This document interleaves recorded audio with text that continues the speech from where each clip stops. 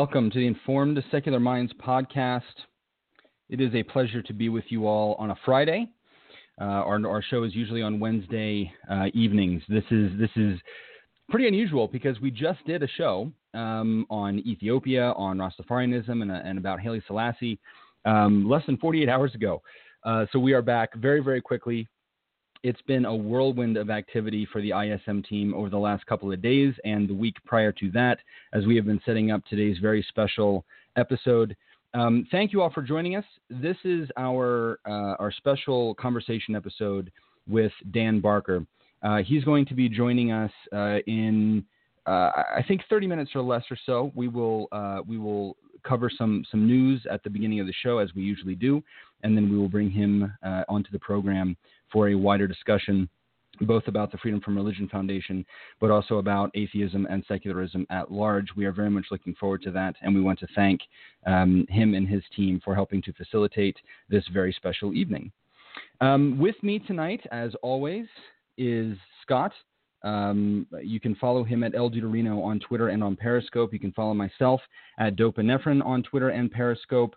I cannot express to you all how very, very excited we are about the content that we have provided for this evening. We think that it's going to be a lot of fun. We think there's going to be a lot of good information, and we hope that everybody leaves tonight feeling a little invigorated, a little excited, and having had a wonderful time with us. The Periscope is live. I want to thank YoungAthlon399 for hosting that, as he does every week. And I have this terrible habit now where I forget for the first minute of the broadcast to launch the chat window on Blog Talk. It is launching now, so that will be up momentarily for those who are listening on blogtalkradio.com/informed podcast. You can engage with us there on that medium. And, of course, you can also post your comments on Periscope. We don't plan on having open phone lines tonight. We want to be able to focus on this conversation, so we'll have our guests call in, but we probably won't be picking up any phone calls from the general viewership. With that said, I should probably make sure that Scott is well rested, that he is good to go. I myself am feeling a bit of trepidation, but I think we are prepared. I am more invigorated than anything else. Scott, how are you feeling this fine evening? A little dehydrated, a little worn out, but nothing that a couple of bottles of water and a good conversation can't cure. There you go. Well said. Yeah, I've got my beverages ready as well. We've been working very, very hard, but it has been a lot of fun, and we are excited about tonight. We want to start by talking about what happened in Washington, D.C. yesterday. Anybody who's been watching the news has seen all of the stuff about Trump Care. Congress basically passed a resolution to repeal Obamacare. That's been the major news that everybody is covering because that's a pretty big deal. But that's not what we want to talk about. On the same day, President Trump signed an executive order that we all need to take the time to recognize and notice and talk about. And so what we want to do is we want to begin with that conversation and then talk about how this might affect the nation and what the Freedom from Religion Foundation is doing in response. I'm gonna borrow from an article from the New York Times. This is by Lori Goodstein and Michael D. Shear from May 4th, 2017. Donald Trump signed his long-awaited executive order on religious liberty Thursday with a full-throated reassurance that he would protect the freedom of American believers. But the reactions of religious leaders across the country suggest that it instead promised freedoms many of them did not want and failed to deliver concrete legal protections that conservatives had been led to expect. The centerpiece of the order is a pledge to allow clergy members and houses of worship to endorse political candidates from the pulpit, fulfilling a campaign promise that Mr. Trump repeatedly used to rally his as a whole, nor religious leaders in particular, even evangelicals, who voted for Mr. Trump in droves, think that partisan politicking by churches is a good idea.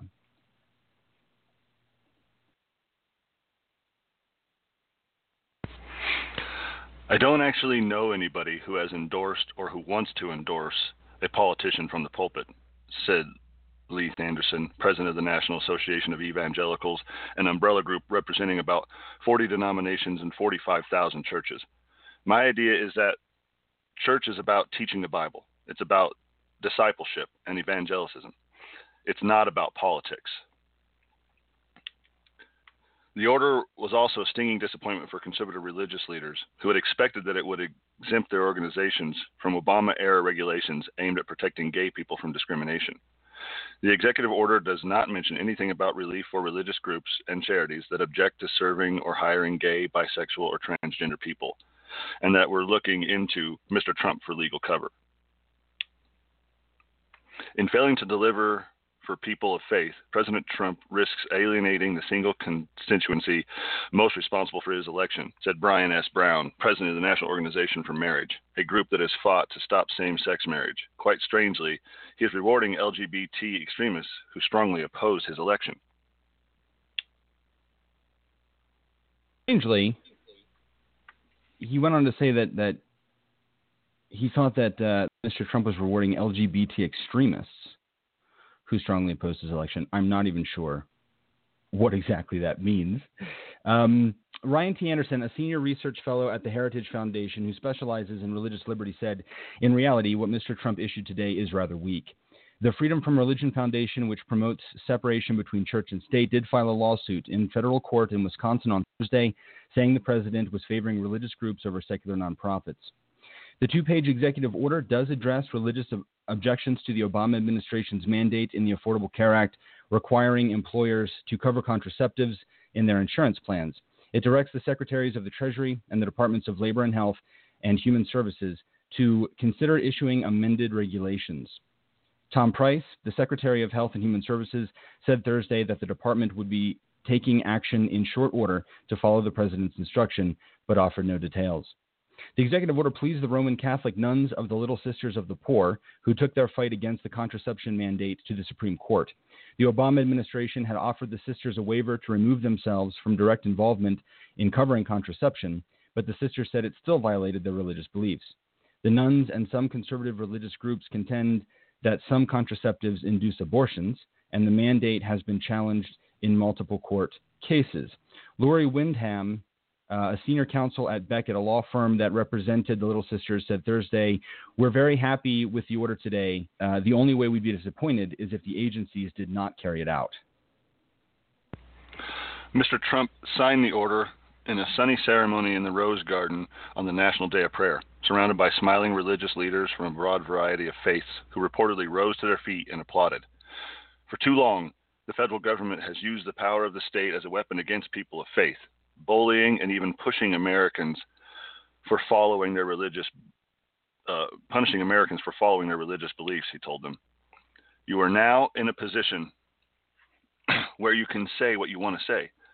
To the nuns in the audience, Mr. Trump said, "Your long ordeal will soon be over, okay? It's been a long, hard ordeal."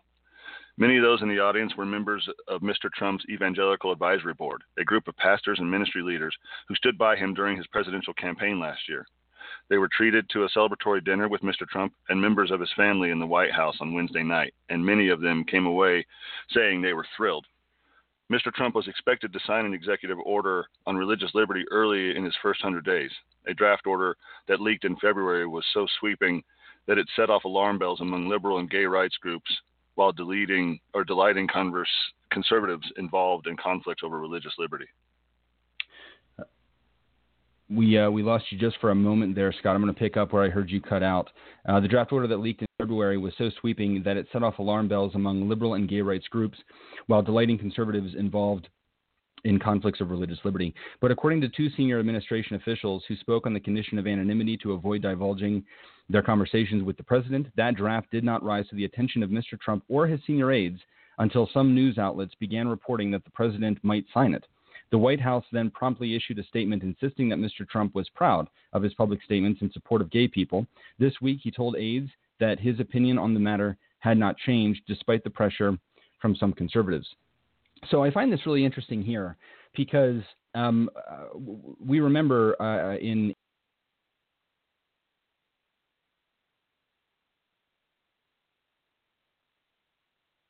made a lot of news then. There were actually a lot of secular groups that stood up against what was being proposed. What ended up being signed was a bit hollowed out by comparison. But when they spoke with administration officials, they said that draft that we all knew was what he planned to sign at the time, Trump knew nothing about it. He didn't know what the people around him were planning to put in front of him for a signature. This lends itself to a trend by which this president seems to continually be out of touch with what his own staff is doing, doesn't seem to be in charge of what the administration is putting forward as priority. He's not involved in the day-to-day administration of new executive orders. This is just, it seems like other people handle all of that. He's not even aware of the priority, and then they finally bring it to him, convince him of why he should sign it, and then he signs it. That is one of the most telling portions in this entire article, and we should find that troubling, I think.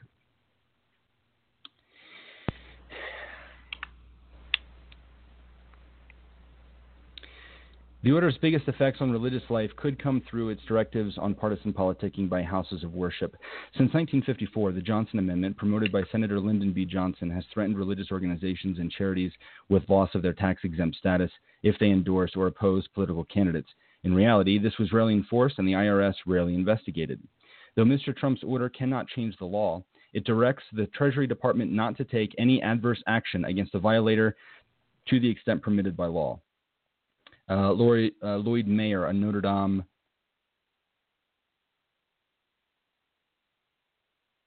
the order doesn't change anything because the IRS has been very wary of enforcing the Johnson Amendment.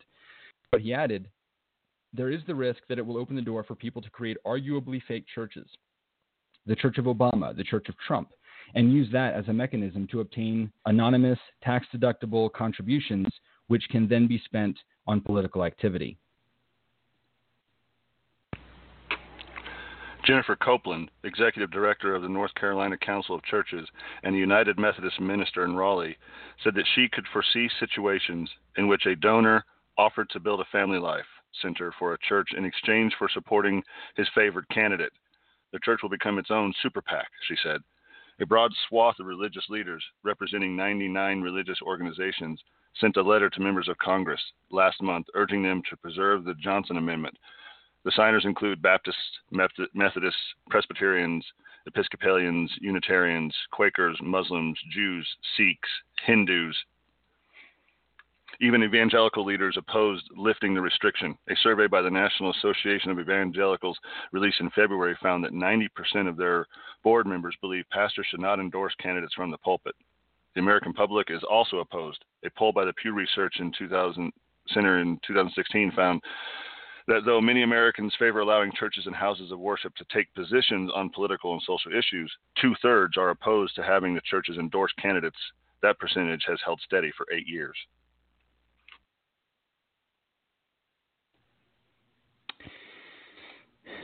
So it turns out that even though we have a law saying that churches are churches, and that as 501c3s, that is different than being able to engage in using the pulpit to endorse candidates, to try to put the weight of your congregation behind a particular candidate. The government hasn't really even been bothering to enforce this before the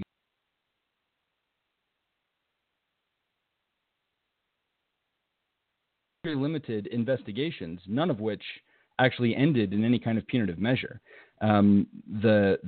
What's supposed to happen here is if, say, the Church of Scientology comes out tomorrow and says, we are going to throw all of our money behind Ted Cruz for president in 2020.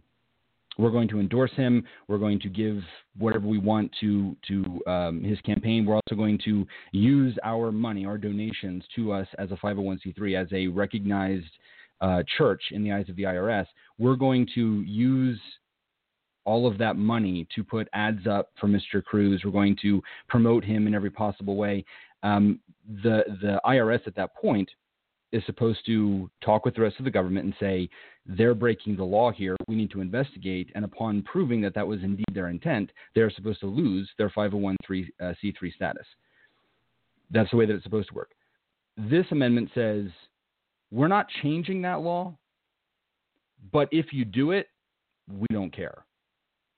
There's technically a rule in the books. We can't make it legal in an easy way.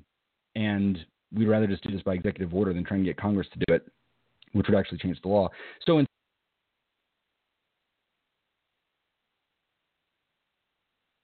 and if you break the law in this particular case, since you're religious, it's cool with us. We won't bother prosecuting or investigating. It's totally fine.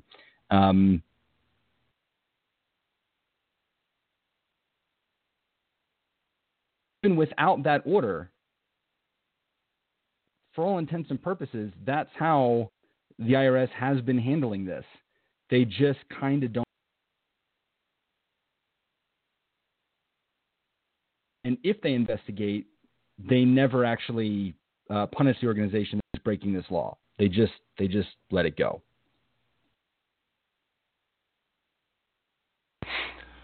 We're running into a lot of sound problems here with Blog Talk. Sorry, everyone. It's cutting both of our mics out, so hopefully it'll rectify itself.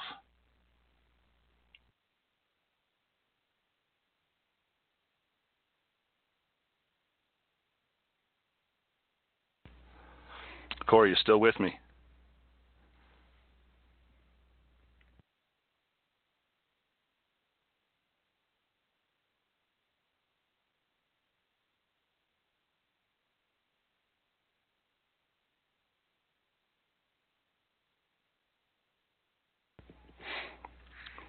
I'm sorry about that, just trying to work on this sound stuff, and Corey was on the phone trying to screen some calls.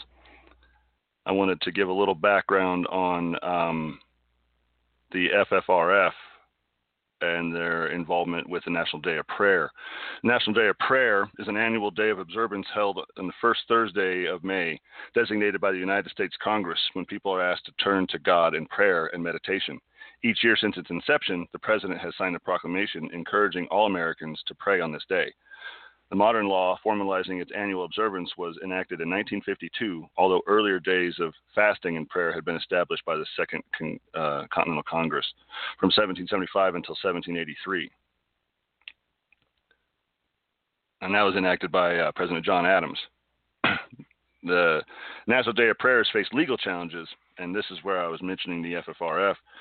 The Freedom from Religion Foundation sued to challenge the designation of National Day of Prayer on October 3rd, 2008. The Wisconsin-based organization filed suit in the federal court in Madison, naming as defendants President George W. Bush, White House Press Secretary Dana Perino, Wisconsin Governor Jim Doyle, and evangelist Dobson's wife, Shirley Dobson, in her capacity as chair of the National Day of Prayer Task Force. The Alliance Defense Fund provided defense for Shirley Dobson, while government lawyers asked U.S. District Judge Barbara Crabb to dismiss the case, arguing principally that the group has no legal status to sue.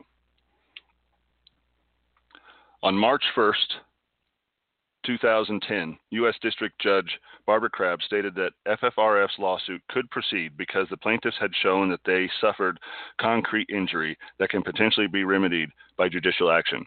Judge Crabb stated about those supporting the federal law designated National Day of Prayer, adopting the defendant's view of standing would allow the government to have unrestrained authority to demand members of any religious group without legal consequence.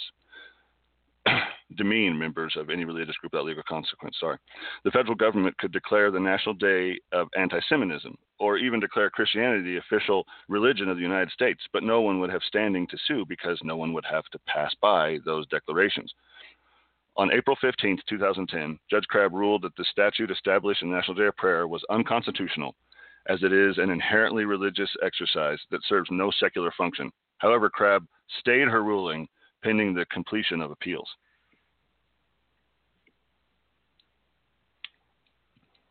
The U.S. Department of Justice filed a notice to appeal the ruling on April 22, 2010, and on April 14, 2011, a three-judge panel of the Seventh Circuit Court of Appeals unanimously overturned Crabb's decision.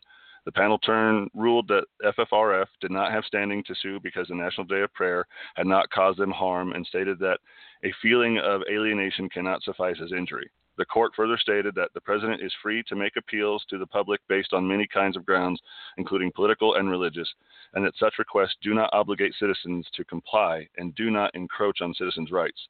The Federal Appeals Court also cited Abraham Lincoln's second inaugural address, which referenced God 7 times and prayer 3 times.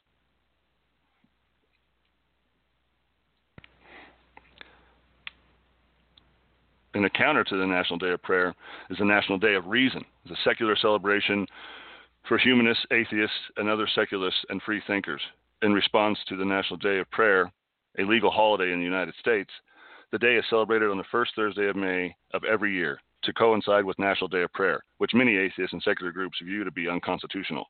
The purpose of the National Day of Reason is to celebrate reason, a concept all Americans can support, and to raise public awareness about the persistent threat to religious liberty posed by government intrusion into the private sphere of worship. The National Day of Reason is also meant to help build community among the non-religious in the United States.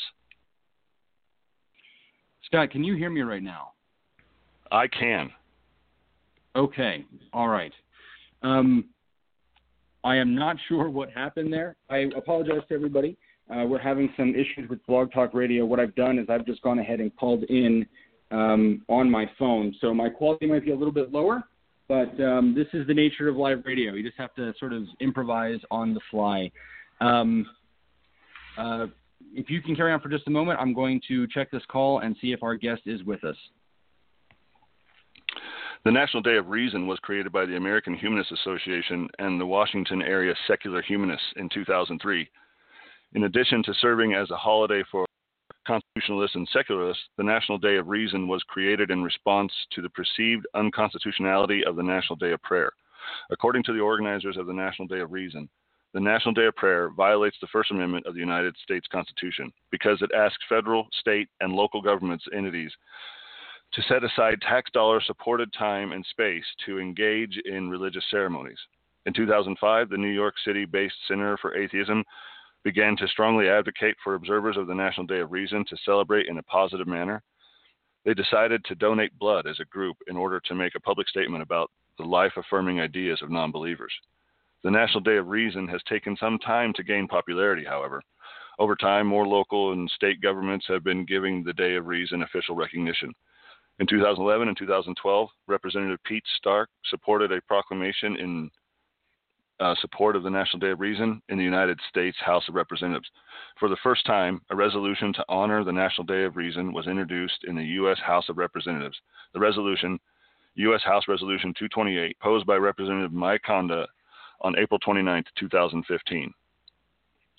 Several organizations associated with the National Day of Reason have organized food drives and blood donations, while other groups have called for an end to prayer invocations at city meetings. Other organizations, such as the Oklahoma Atheists and the Minnesota Atheists, have organized local secular celebrations as alternatives to National Day of Prayer. Additionally, many individuals affiliated with these atheistic groups choose to protest the National Day of Prayer. Some politicians have... Oh, I'm sorry. No, not at all. That was a bit of a momentary meltdown on my end, but have our guests with us. They are standing by. We've got Dan Barker and his son, Danny Barker. Scott, forgive me. Have you already discussed what the FFRF did yesterday? I have not. Okay. Let's just go ahead and talk about that with the man himself. Dan Barker is the co-president of the Freedom from Religion Foundation and the co-host of Free Thought Radio, a national weekly talk show. He is a contributing editor of Free Thought Today and is involved with the foundation's state and church lawsuits.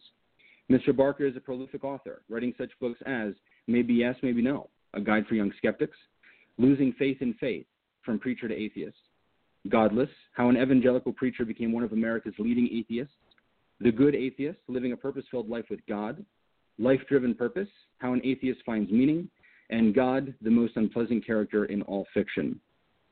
These books are available for sale at many outlets, and we encourage you to find them on Amazon, Google Books, iTunes, or at your local bookstore.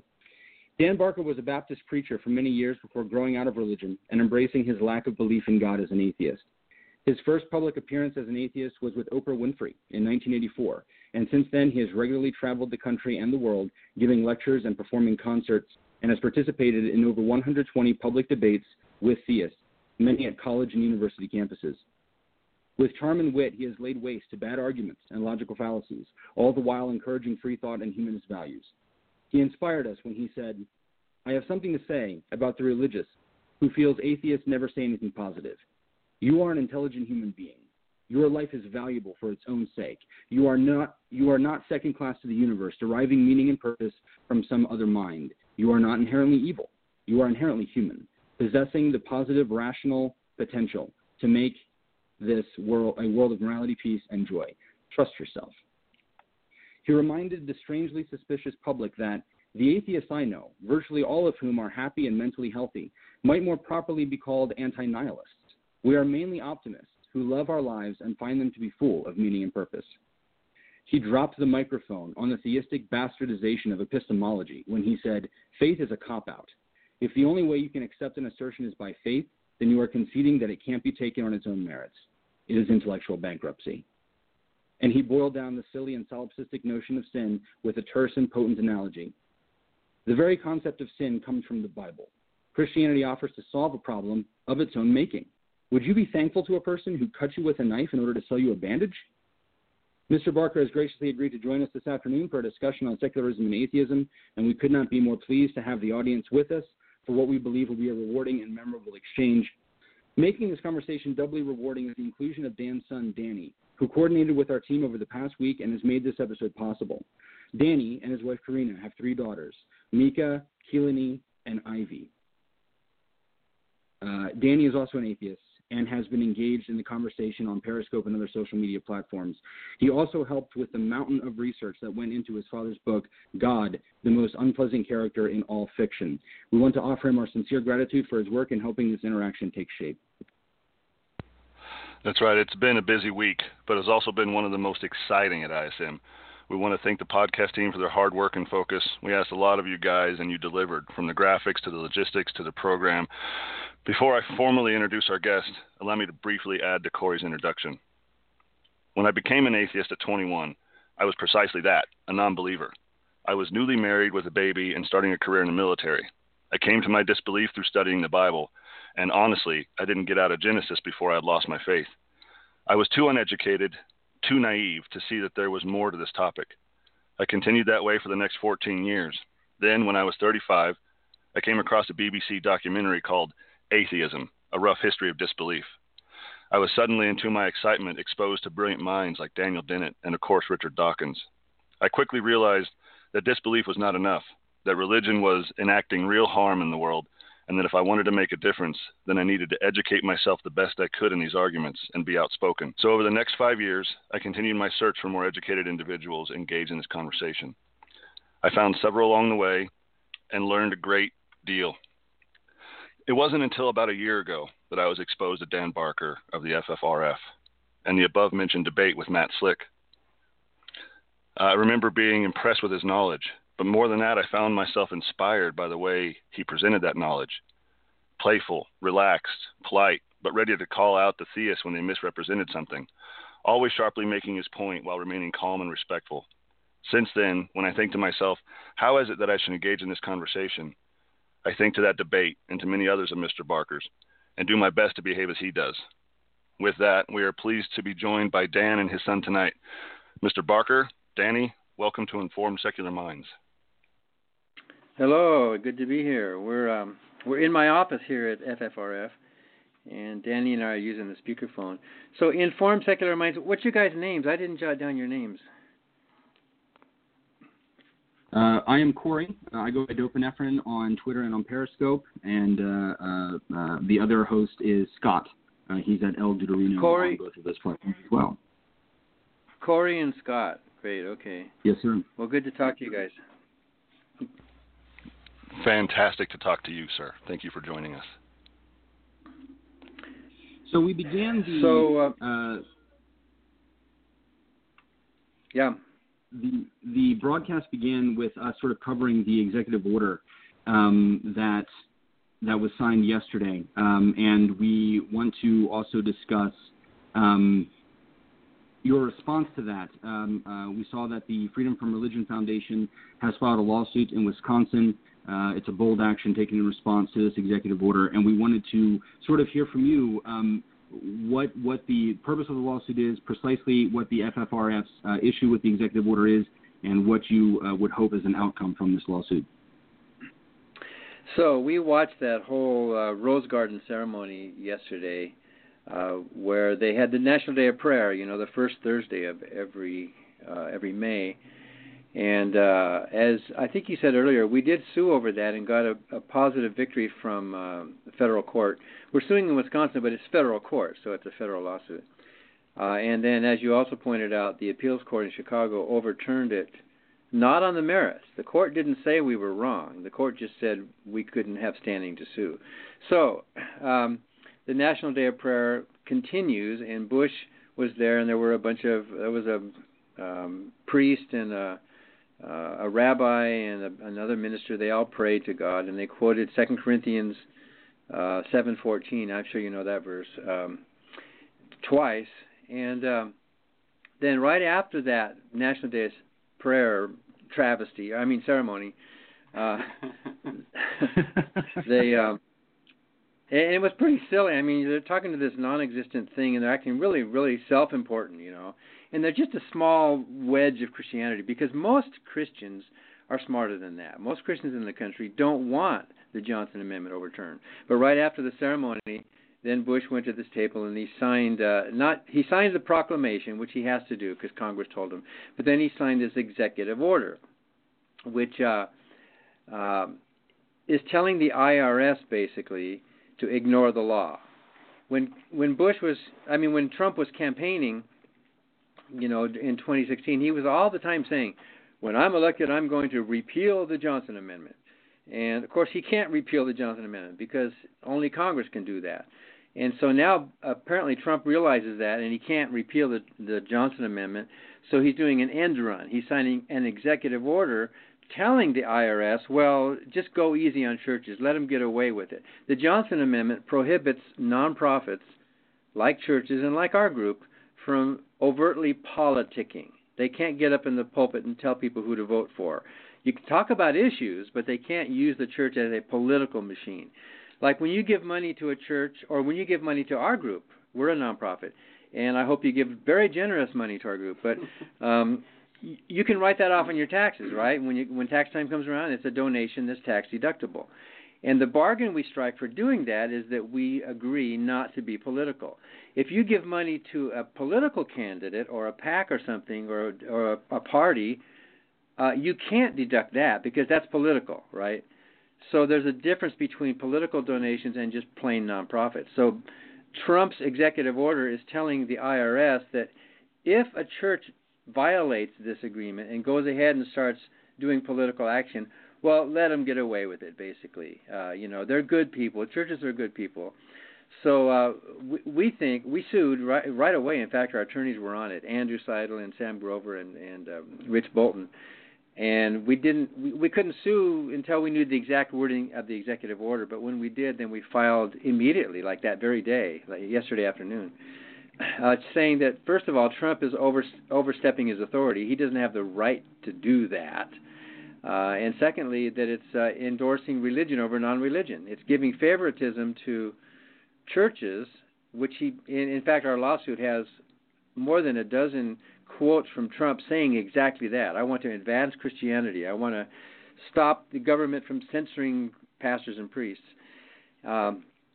So apparently in the legal community today, we're reading that a lot of scholars and experts and commentators are agreeing with us. Yeah, there's some serious issues here with the government doing that. It would be like Trump telling the police officer, if you see somebody going 90 miles an hour on the interstate, well, if it's a church van, just let them go. I mean, if it's a church bus, just don't give them a ticket, right? Well, what authority does he have to do that? To tell them to not enforce the law? And by the way, we actually sued a few years ago about that. We actually sued the IRS because they were not enforcing the law over church politicking, and we settled the lawsuit when the IRS assured us that they had hired somebody to now proceed with processing those complaints about churches that are breaking the law in that way. So we could go back into court on that one as well. It was sued without prejudice, so we could go back in and bring up that lawsuit again. So that's probably more than you wanted to know, but that's what happened yesterday. Yeah, that's.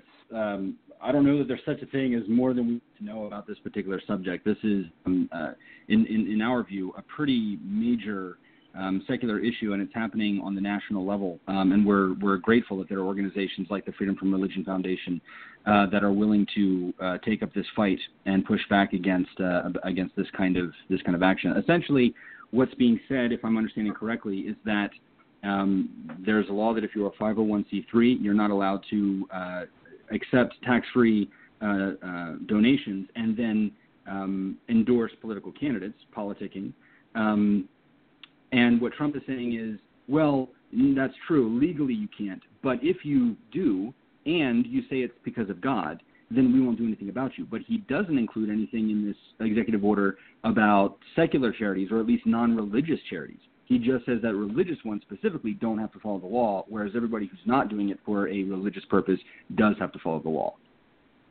Yeah, that's right, and that's why we can sue. That's what gives us standing, because there's preference. If our group was to go on the radio, we have a national radio show called Free Thought Radio, and we now have a new TV studio.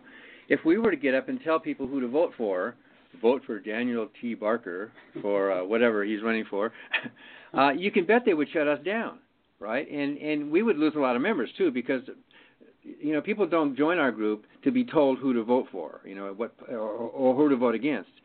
And in fact, there's a lot of church members who like the Johnson Amendment. They don't want it overturned. They're not going to church to be told what their political view should be. So you're absolutely right. It discriminates against us by allowing churches to get away with something that we're not allowed to get away with. So on that basis, we can claim that there's not equal treatment, and the government's supposed to treat everybody equally and not give favoritism, or not to favor or hinder any group based on their religious or non-religious views. So that's why we can actually take the case in the first place. So for you, what is the best case scenario that can come from this lawsuit? Well, we're asking the court to make a declaration that what Trump did is unconstitutional, and to remind the IRS that they have to do their job, basically. So, and that's all we want. That's our original lawsuit with the IRS over this issue, was just to tell them, do your job. You were hired for this. Don't look the other way when you see the speeder. Don't give favorable treatment to somebody because they're a priest or a minister, or because of whatever religion they are. So we think that's the best. Or another possible outcome is that the government's going to argue, well, this doesn't really do anything. This doesn't really change anything, in which case that's also a victory. In other words, he told the religious right, the evangelicals, that he was going to give them this big favor.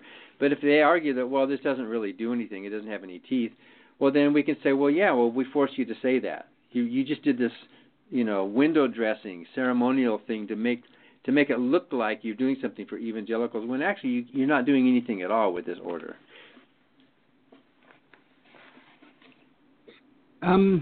Christopher Hitchens was quite fond of the fact that he shared his birthday with Thomas Jefferson, who famously used the term building a wall of separation between church and state in 1802. Hitchens was proud to live in Washington, D.C., and of becoming a U.S. citizen, citing that our secular constitution was unique on the planet and considered the Establishment Clause one of the most important guarantees of American liberty. Scott and I like to make the point that secularism is not a label of the other, nor is it in competition with religion in American law, but rather does just as much to protect religious groups from each other as it does to protect non-believers from theistic regulation or requirement. Freedom of religion must, of course, also include freedom from religion, a concept which is, of course, reflected in the name of your organization. To you, what makes the separation so important, and why is it so often dismissed or ignored by things like religious discrimination and singular religious displays on public land? Yeah, so you said it right there, and it was Christopher Hitchens' birthday a couple of weeks ago, and we got to replay part of the interview we did with him in 2007, the year that his book came out, God Is Not Great. That was really fun to hear his voice again. It was a sad loss when he died. Was it 2011, I think? So, and he's right about the First Amendment, and it is. We were the first country in history to turn everything upside down. Before our country was formed, constitutions had some umbrella authority above the people. It would have been the monarch, or the sovereignty, or the Lord, or the church, or you know what I mean, or a dictator. Constitutions and governmental structures had some top-down authority, which supposedly gave the authority to go ahead and form a government. But what we did was we flipped it upside down. We kicked out the king. We had a revolutionary war. We're a rebellious people. We booted out the Lord, the master, the sovereign, the monarch, and instead of having a top-down sovereign authority, the first words of our Constitution are "we the people." We have a bottom-up kind of view of things. The people themselves have these rights that are not granted by a god or by a government. It's because we just have them. We acknowledge these rights. So if the government starts interfering with people's religious views, either to advance or hinder it, then that's taking away freedom of conscience from we the people. In this country, the government can't tell you what God to worship or to worship any God at all. We're free to worship whatever God we want, and as you rightly pointed out, this is good for religion. And religion in this country has flourished. Look at all the churches and denominations. Because the government has backed off and is neutral and said, hey, you guys, we're not going to do anything about it. And you got to talk among yourselves here and figure it out or not. So Ann Gaylor, the principal founder of our group back in the 70s, she used to say, there can be no religious freedom without the freedom to dissent. So you can't say yes if you can't say no, right? So you have to be able to have non-believers. And we kind of think that the existence of atheists and agnostics in the United States of America actually strengthens religious freedom, because then it validates the believer's freedom to say yes. Because if we can't say no, they can't say yes either. Everybody's forced. So, when she started the foundation in the 70s, it was just 2 people. And now we have more than 28,000 around the country. We have 5 full-time attorneys plus 2 full-time legal fellows. So we have 7 attorneys in the building right now. And this summer we're going to have 8 legal interns. So there's going to be 15 legal people working on these cases. And it's really a blast. There's nothing more fun than suing the government. Or, Danny's laughing. There's nothing more fun than suing the government and winning, actually. So, sure. Yeah, that's the key right there. We did I like that you mentioned FFRF now has membership of around 28,000. You said. Yeah, more. It might be closer to 30. We're switching our CRM, so the numbers are a little unsure, but it's at least 28,000 right now. Well, congratulations on that. We did a 2-part episode a few months ago about the Church of Scientology. And while it's very difficult to get numbers on their membership, they claim as many as 10 million. More organizations that try to figure out the number that aren't actually part of Scientology, meaning they're more trustworthy, have said that they are down to about 25,000, which means that the Freedom from Religion Foundation may well have more members than the entire Church of Scientology. Wow, well, I guess that's something to talk about. And by the way, we don't inflate the numbers. We actually have records for more than 100,000 people, but these are not all currently paid up. So we only count the people who are paid up in good standing. So there's a lot of people who think they are members, like they go on Facebook and they like you with thumbs up, but they haven't paid and joined, so we don't count them. We don't count the likes and the supporters. It's just the actual voting members of the group that we count. Yeah, you mentioned nothing's more fun than suing the government and winning. But through through this last couple of days and this lawsuit you put out, and not that we have any reason to think that he is, but if President Trump was listening right now, what would you have to say to him? Well, I would remind him that he is the president, a public official in a secular country, and a secular government is neutral. The secular government cannot take sides and cannot favor religion over non-religion. He can have his personal views, but I would remind him that the courts and our history have made America great because our government is neutral. And the First Amendment, I wonder if he's ever read it, because he thought that he could repeal the Johnson Amendment. Maybe he didn't realize that he couldn't do that. He said, "I'm going to repeal the Johnson Amendment." Well, you can't do that. So maybe he just doesn't know. Maybe he doesn't understand the First Amendment. But I would remind him that before the 5 freedoms are acknowledged in the First Amendment, freedom of religion, freedom of speech, freedom of the press, freedom of assembly, and freedom to petition the government. Those 5 freedoms that are acknowledged, which are sometimes collectively called freedom of conscience, in that First Amendment. Before those are acknowledged, first there's a non-freedom, and that's called the Establishment Clause. The First Amendment says, Congress shall make no law respecting an establishment of religion or prohibiting, and then there's the other 5 freedoms. So there's a non-freedom. In other words, the government's hands are tied. The Establishment Clause means the government doesn't have that freedom. It's the people that have the freedom. So when the government speaks, the government has to be neutral. In fact, the government's hands are tied. You and I have free speech. You and I can say what we want. We're American citizens.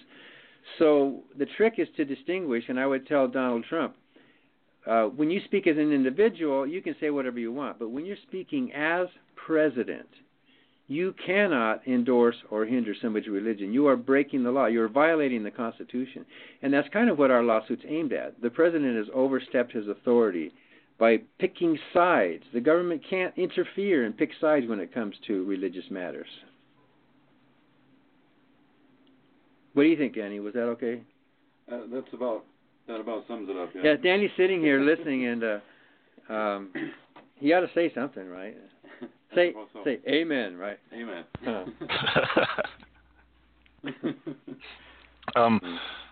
We've collected some questions from our peers, and we wanted to just ask them on their behalf, a couple of them if we could, for you right now.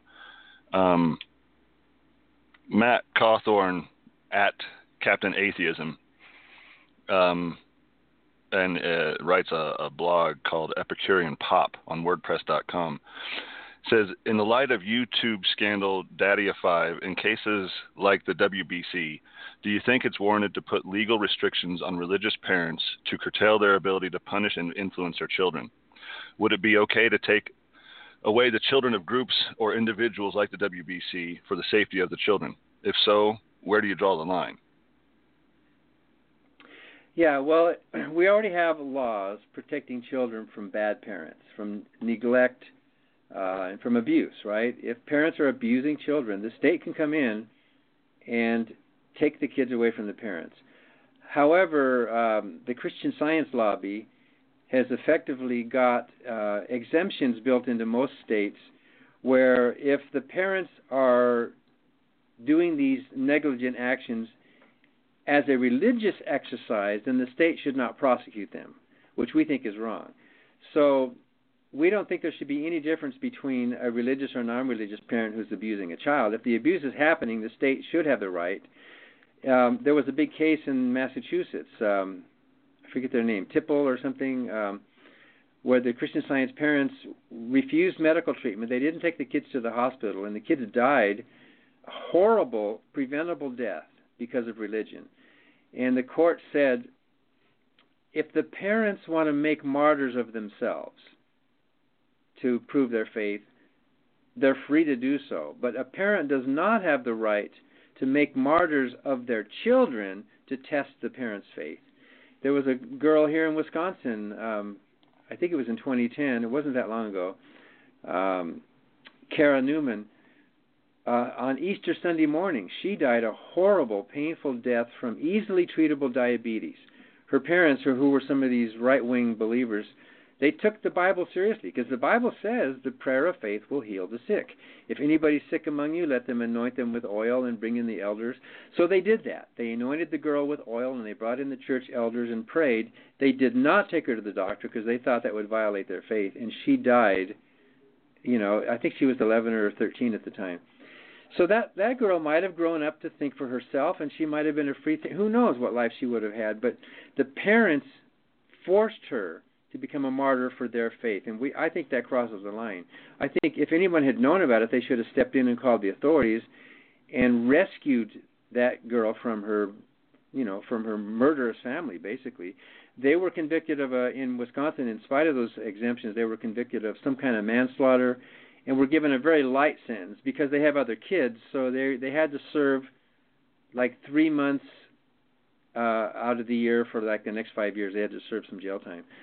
So the parents are unrepentant. I read that they started a coffee shop up there in Wausau, and they think that if God told them to do that, then it's right, and that the authorities are wrong. So you can see in cases like this where we, the people who care about morality and who care about the welfare of children, should in some cases step in and save the kids from their parents. Yeah, absolutely. And we touched on this in a couple episodes a few weeks ago about a group of extreme Mormons in Idaho who are often not taking their children to the hospital. The entire sect is involved in that. There's these mass graves that they're finding of kids, and Oregon too is having that. There's a wonderful organization that's called Children's Healthcare is a Legal Duty, and it's run by Rita Swan, who was herself a Christian Scientist, whose boy died from treatable viral meningitis. And she's left the church since then, but since then she's realized, my kid would still be alive if it wasn't for religion. So she is fighting to overturn these exemptions in many states that the Christian Scientists have put into place. Parents don't own their children. Parents don't even raise their children. Children raise themselves pretty much, and parents, we're lucky enough to be their facilitators and give them a place to live and food to eat. But I don't think you and I ever thought our parents raised us. The parents were just, helping. So parents don't own the kids, and the kids should own their own thoughts. And if parents are that insecure in their faith that they have to force their kids to go along with their faith, then something's very wrong with their faith, I think. Indeed. What do you think, Danny? Do I own you? I hope not. Did you raise yourself, Danny, or did? I think I did a pretty good job. Yeah, you in the DI and the Marines, right? Yeah. When this comes up, a few things make me more upset. A few things rise my passion more than when people decide that not only are they going to inculcate their children, but they're going to enforce some kind of doctrinal law on them. I very much like what Richard Dawkins says about this. There are no such things as Muslim children, as Christian children, as Buddhist children. There are only children of Muslim, Christian, or Buddhist parents. There's a clear distinction here. Children have not yet reached the age to make decisions in any other part of their life. We've decided this in the social contract. Why is it that as a society we insist on referring to 3- and 4-year-olds as being Muslim or Christian when we don't use any other kind of label? We wouldn't call a 4-year-old a Republican or a conservative or a liberal or a Democrat, yet we insist that we apply their parents' faith to them, making them somehow not only suggesting that they are the property of their parents, but the property of a doctrine itself. Yeah, well, that goes back to tribalism, because we evolved in these small tribal groups where we had to keep an insular kind of provincial control over our own people, and here's these outside groups out there that are invading and wanting to take over. So we viewed our kids as our tribe, basically, as opposed to kids of other tribes. And then religion becomes this sort of meta-tribe. And so Catholics think their kids are Catholics. And, that's a natural thing that we need to grow out of. And I think Dawkins is right about that. We need to, and even as a Christian parent, you would think you would rather the children make up their own minds and not be forced to choose your religion. Wouldn't it have more value? I think the Amish do it this way. The Amish let their kids go. They send them out into the world, and they say, you're free to go, but if you want to come back, it's your own choice. And when they do come back, then then they own it. You know, I used to preach that God doesn't have any grandchildren.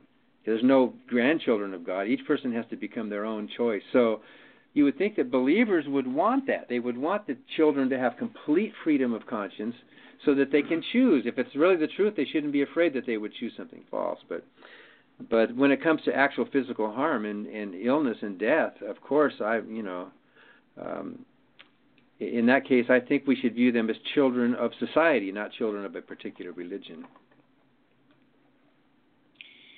Yeah, that's well said. I very much hope that we can sort of begin to shift our attitude towards the way that we treat children as we move. We're in the 21st century now. We need to begin to reject some of these old tribalistic ideas.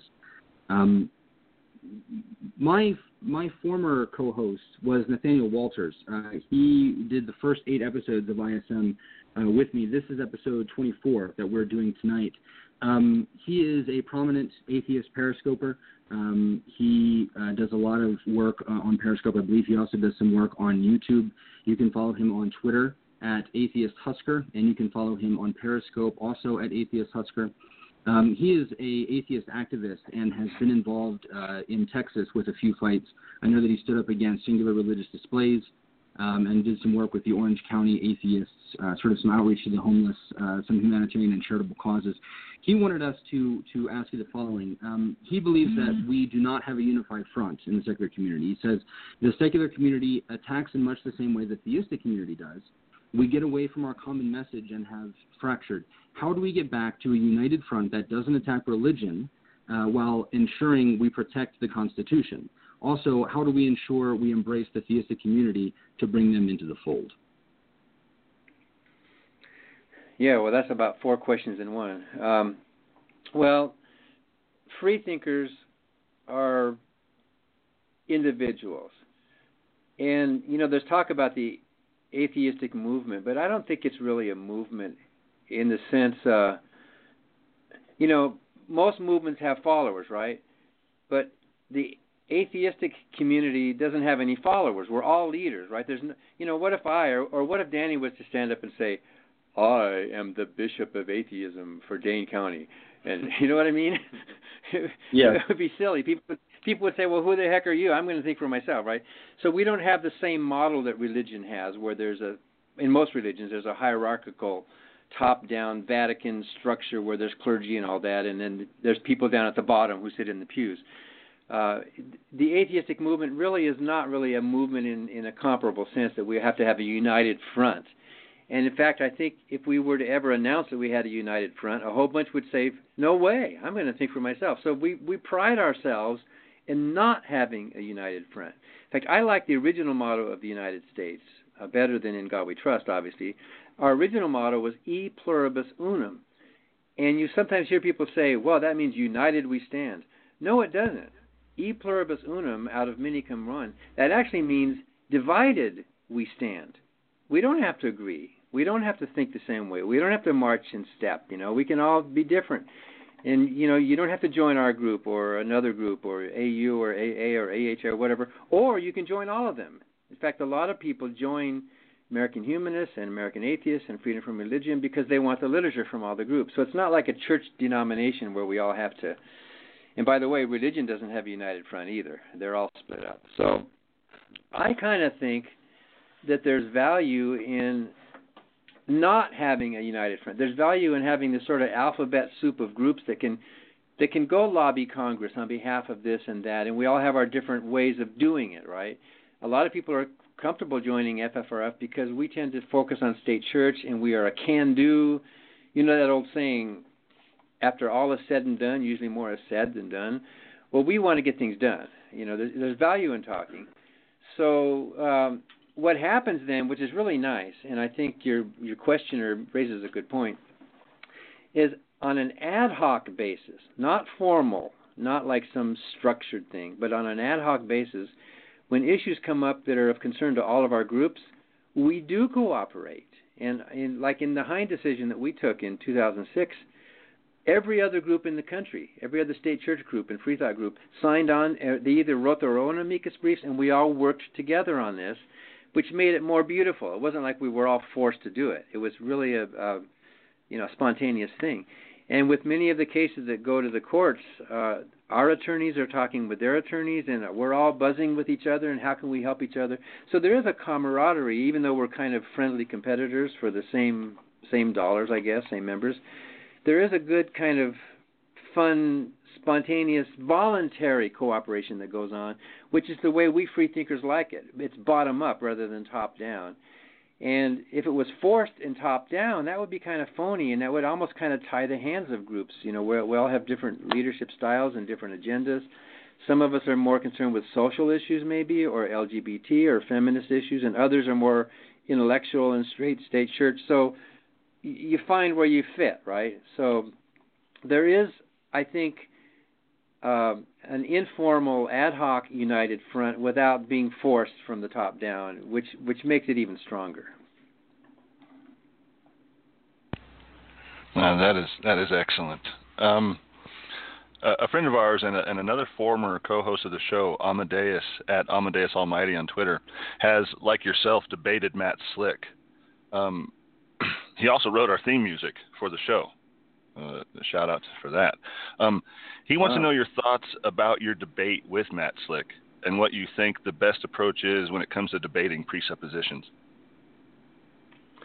Yeah, presuppositionalists. Yeah, I'm going to do one in a month in Houston. And then in October, I'm doing a debate at Southern Evangelical Seminary, which is Norman Geisler's seminary in South Carolina. And this is going to be fun because in October, Southern Evangelical Seminary is having a big conference of apologetics. And so there's all these young apologetic students that are coming to this conference. And at the end of the conference, they're having a debate where they're going to show them how to debate an atheist. And I'm the atheist. They're flying me in there. And it's going to be in this huge megachurch. And there's going to be all these smart people with their Bibles and their books. You know what I mean? So they're going to show them how to debate me. So Christian apologetics, and the word apologetics, by the way, doesn't mean apologize. I'm sure you guys know that. But Christian apologetics is not unified. They don't have a united front. In fact, there's at least 5 different approaches to apologetics. And one of those approaches is a weird one. It's called presuppositionalism. And there's a lot of these Calvinists and these types of Reformed church that really like the idea of presuppositionalism, which is unlike the traditional kind of debate, which is based on evidence, let's say. What the presuppositionists try to do is they say right up front, they say, yeah, we are begging the question. You can't accuse us of begging the question. We're not going to give you evidence. We don't need to give you evidence. We're begging the question. But you atheists are also begging the question, too, because how do you know that logic is logical? Aren't you just assuming it? How do you know that reason is reasonable? Aren't you just begging the question? And so what they say is this is just a fight of begging questions, and our begging the question is better than your begging the question. And because our begging the question makes better answers to life than your begging the question. So presuppositionalism is kind of a surrender of evidence, and it's kind of trying to just drag us atheists down to their level, is what it is, saying, well, yeah, we're bad, but you're just as bad or worse than us, so therefore we're less bad than you are. I know I'm oversimplifying it, but in a sense, that's kind of what presuppositionalism is doing. It's not addressing as directly the issues as a lot of other types. I have one of the books on my shelf here. Let me turn and look for it for a second. But this is something that Corey and I were discussing last night, so I'm glad that you're answering it this way. Yeah, so when you're debating one of these theologians or apologists, it's kind of good to know what kind of school they're coming from, right? Are they natural theologians, or are they, are they evidential? There's classical apologetics, then there's evidential apologetics, then there's the cumulative case apologetics, which means it's a likelihood thing. There's the presuppositional, and then there's the reformed epistemology apologetics. And you don't have to be an expert to recognize that all the experts disagree with each other. They can't even get their own act together about what's the best approach to argue these things. So you might debate a Christian and prove to them that the Bible is contradictory, and they might nod their head and say, "Yeah, I agree with that." So you got to kind of know what kind of animal you're dealing with. So I debated Matt Slick at least 3 times, and I don't know which debate you're referring to exactly. I remember I went to Idaho, where he lives. It was in Boise. He lives in Boise, I think. And he invited me on his radio show. And so he picked me up at the hotel in his car, and it was kind of fun. He drove me to this Christian radio station. And they're all very sweet there, how the Christians are. And in the car, driving to the radio station, Matt Slick said, "Idaho is a great state. I can drive this car with a concealed carry weapon with me right now. Isn't this wonderful?" And I'm thinking, what am I getting myself into? I'm going into this. Yikes. Let you know before the debate that he's packing. Yeah. Well, I mean, that's the law there, but I felt a little bit weird. I don't know. That's not something I would want to bring up. But by the way, we're going to have a debate, and by the way, I've got a gun. That's a good way to settle the argument. Just a quick question for Danny.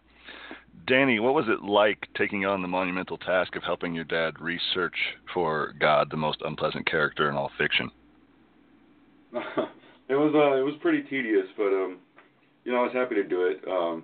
It took several hours of going over Bible verses and different versions of the Bible, and making sure everything was matched up correctly.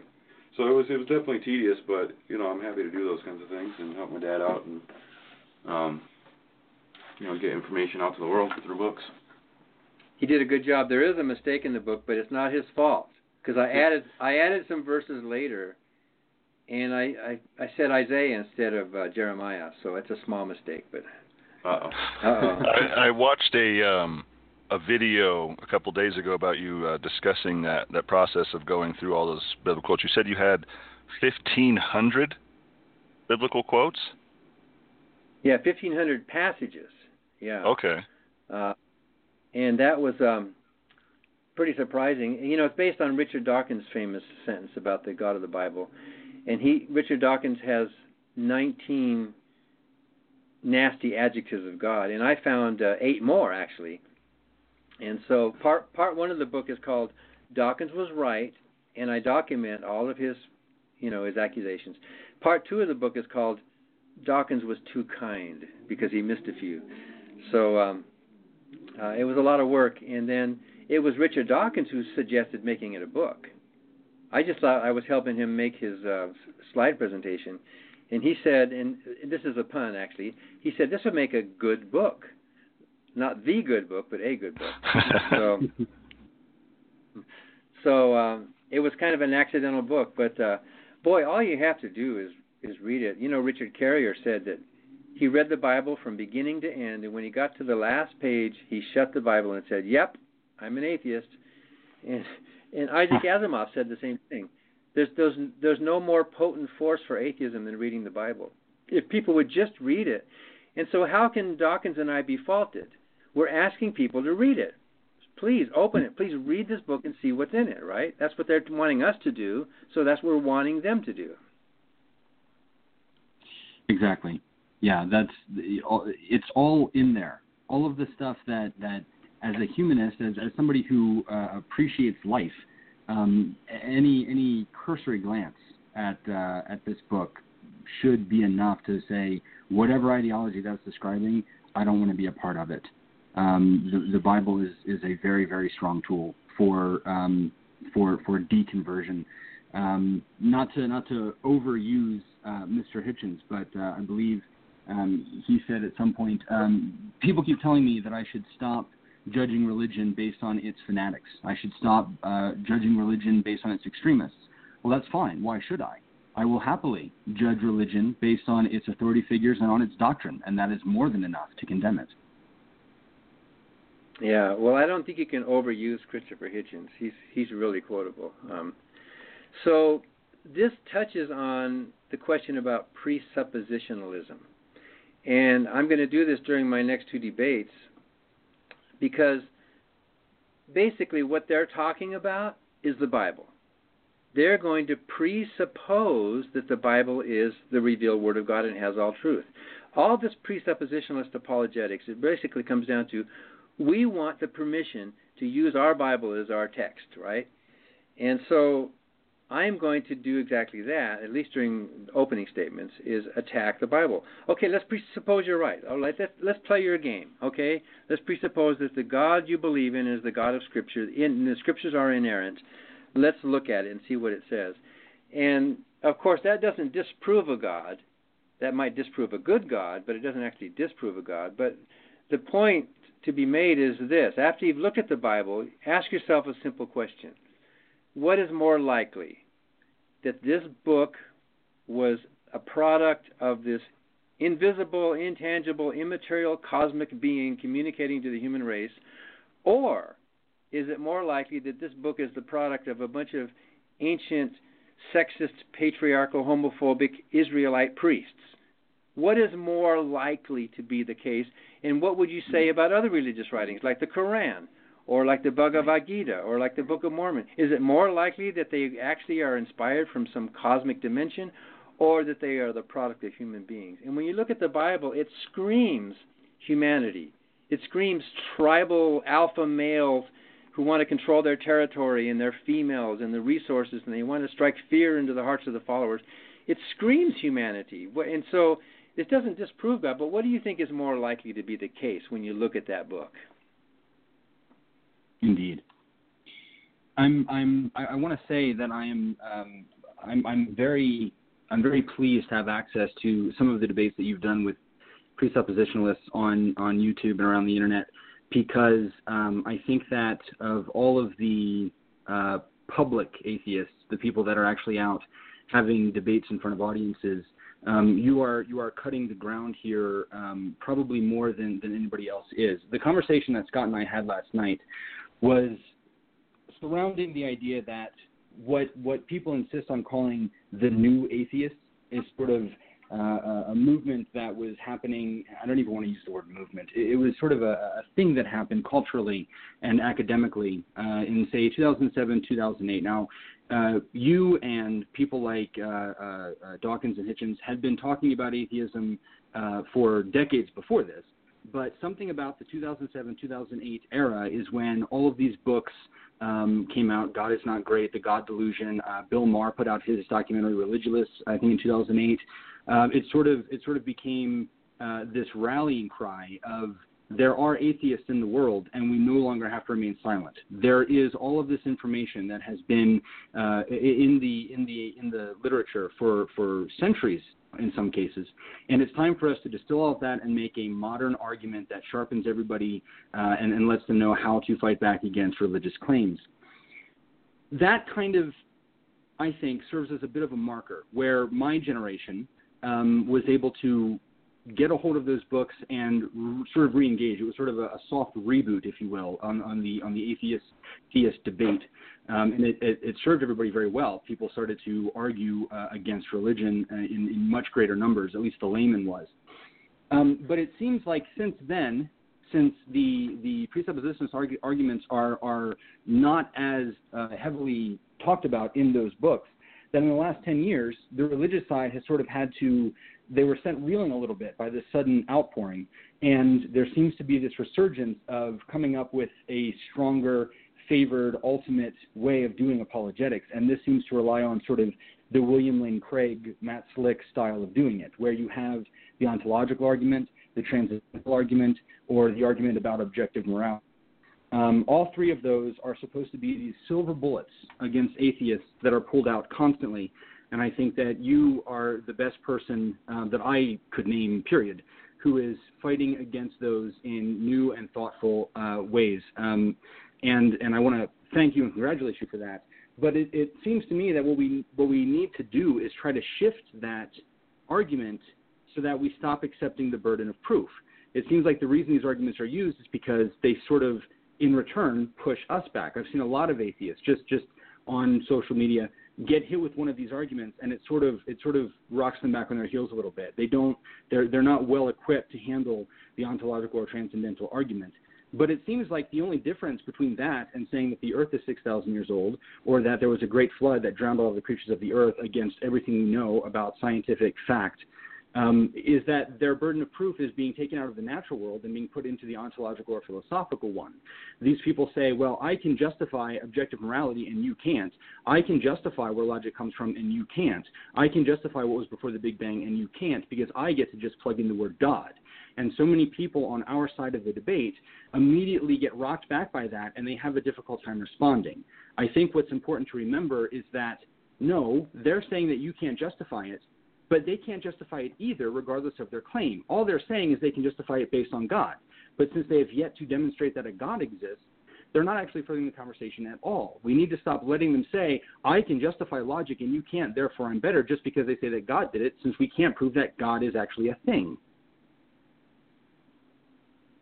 Yeah, you're right. And at a certain level, this is extremely important philosophical debate. But I don't think most atheists and non-believers in the world really care much about any of that. I mean, I don't think most Christians do either. I mean, ask the average Christian, how many of you came to your faith of God as a result of contemplating the ontological argument? None of them. You know what I mean? It's not like that's really the issue here. This is all kind of sophistry, And William Lane Craig, by the way, is not a presuppositionalist. He does use the moral argument. He would fall more into the classical apologetics line. In fact, he refutes presuppositionalist arguments a lot, which tells you something, that these apologists, these apologetic schools, have more problem with each other than they have with us atheists. They're all fighting each other on these differences of different approaches, but they do agree that there's a God. But I think you did say something that is right. Maybe I haven't thought about it that much. You said shifting the burden of proof.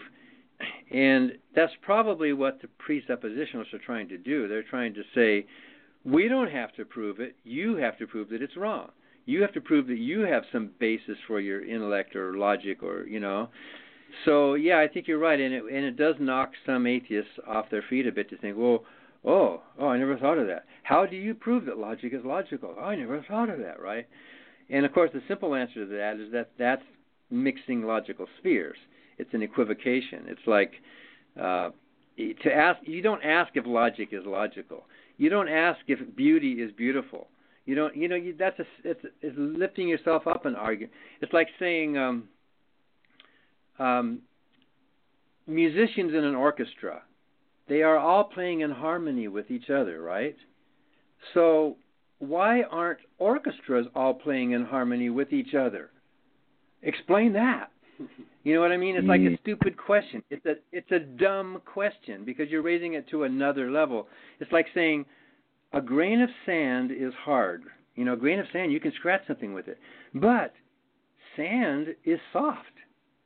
How do you explain that? How do you explain? Oh my goodness, there's a problem. There's a logical problem here. It's not a logical problem. It's just confusing logical sphere. When you move up to a higher level of thinking, and a lot of these presuppositionalists are doing exactly that. They think they're catching you in an aha. Have you ever thought of why is the sand soft?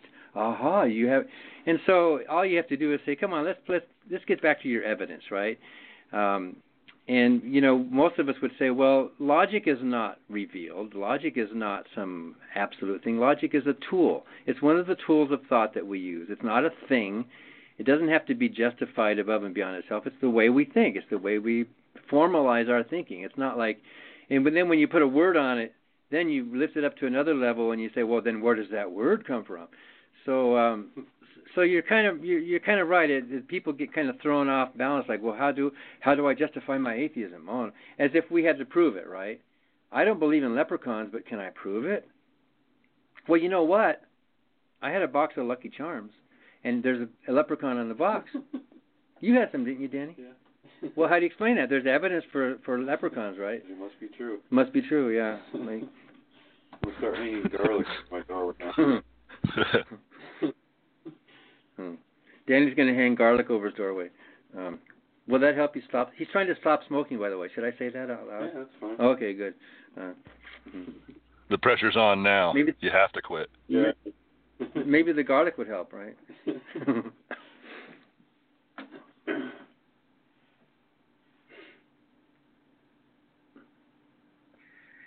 We have another question. You know what, Scott? Why don't I let you take this one? This is from our friend Jay. This is Jay, who goes by @derp_Prometheus. He's a member of the Giordano Bruno Foundation, a humanist organization in Germany.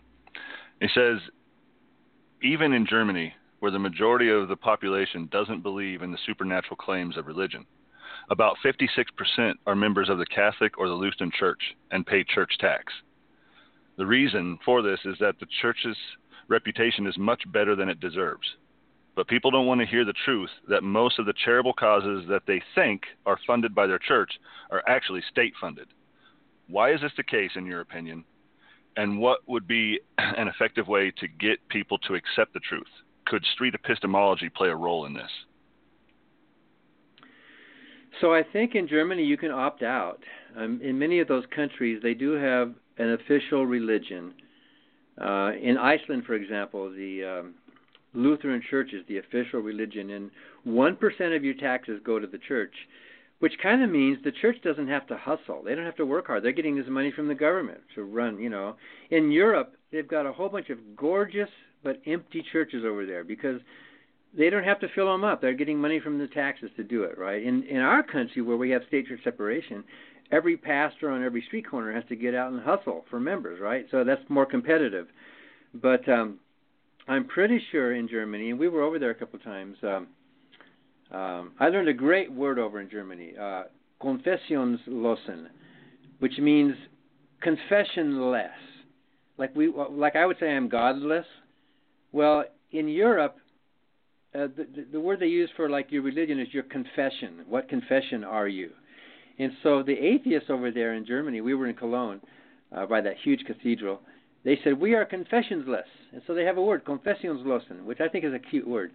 So I'm pretty sure they can opt out over there. And in Norway, they went through this huge, massive, the Norwegian humanists for a while were the largest humanist group in the world because they had a state church, but they allowed you to opt out if you filled out this form. So the Norwegian humanists went door to door with this form and told people, did you know you can opt out? You don't have to have your 1% going to the church. You can actually go to the humanists. And people said, yeah. So they got all these people tax money going to the Humanist Association, and they were doing very, very well because of tax money. So, and then later in Sweden just disestablished the church over there. They had an established evangelical Lutheran church. But you're right. Here in Madison, Wisconsin, the church right in the corner by the state capitol has a food kitchen. And it's the Episcopal Church. And people can go in and you see these lines of homeless people getting food. And when you walk by, you think, wow, the church is doing this really great thing. Isn't that wonderful? Church people are really good and charitable. Turns out that the money for that is coming from the county. We taxpayers are paying for it. The church gets the credit, and we taxpayers get the bill for it, basically. But it looks like they're getting the credit because because they're doing it. Well, they're letting their building be used for that, So there is this perception that religion is doing all this good stuff. When I read a study, it's an old study, so maybe it's not accurate anymore, but like 15 years ago, that it's only about 15% of churches in the United States that do anything that you would call charitable, like a soup kitchen or a halfway house or helping, you know what I mean, the actual charitable work. And they're mostly liberal churches.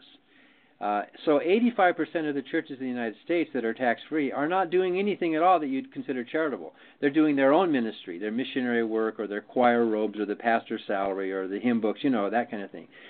So there is this impression that religion is doing all this great work, but usually it's much, much, much less than you would think.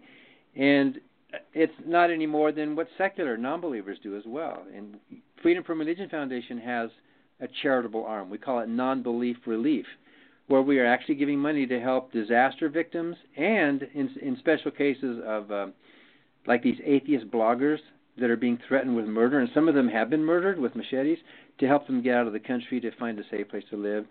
So non-believers are just as involved in charity as the believers, and it's just a myth that it's only religion that makes you good. And so his second part of that question is, do you think that street epistemology could play a role in taking the beliefs that the church is where all the good is coming from, and allowing people to understand that the state is doing quite a bit of it? Yeah, of course. Street epistemology is a great idea. Andrew, what's his last name? Magnabosco. Yeah, he's doing a great job with that. Anthony Magnabosco. Yeah, and then, of course, Peter Boghossian with his book on Manual for Creating Atheists, for getting out in the street and actually talking with people. And I like to do that, too. When I walk home from work, I go through campus, and there's often these street preachers out there. So I'll just throw them a couple of questions, and I'll ask them, why did Jesus say you should beat your slaves? And the guy said, Jesus never said that. Where did Jesus say that? Show it to me. So I quote him, well, look up Luke chapter 12, verse 47. And he opens it up and he reads it. And Jesus did say that. Huh? Well, he didn't mean it. He said it, but he didn't mean it. So, you're engaging people in actually confronting. And any way we can get people to think, and of course, we don't want a top-down thing. We don't want to preach at them. We want them to think for themselves, right? You want to give them information so that they are comfortable enough to trust their own reason. So, yeah, I think that could make a difference. I mean, the only way change is going to happen is with some kind of activism and some kind of awareness. Indeed. It's kind of nice how this has worked out, because it dovetails rather perfectly into another question that we received. This is from a guest that we had on the program just a couple of weeks ago in our Inculcation episode. This person asks, people like Bart Campolo are encouraging people to build well-connected secular communities that seem to work a lot like churches.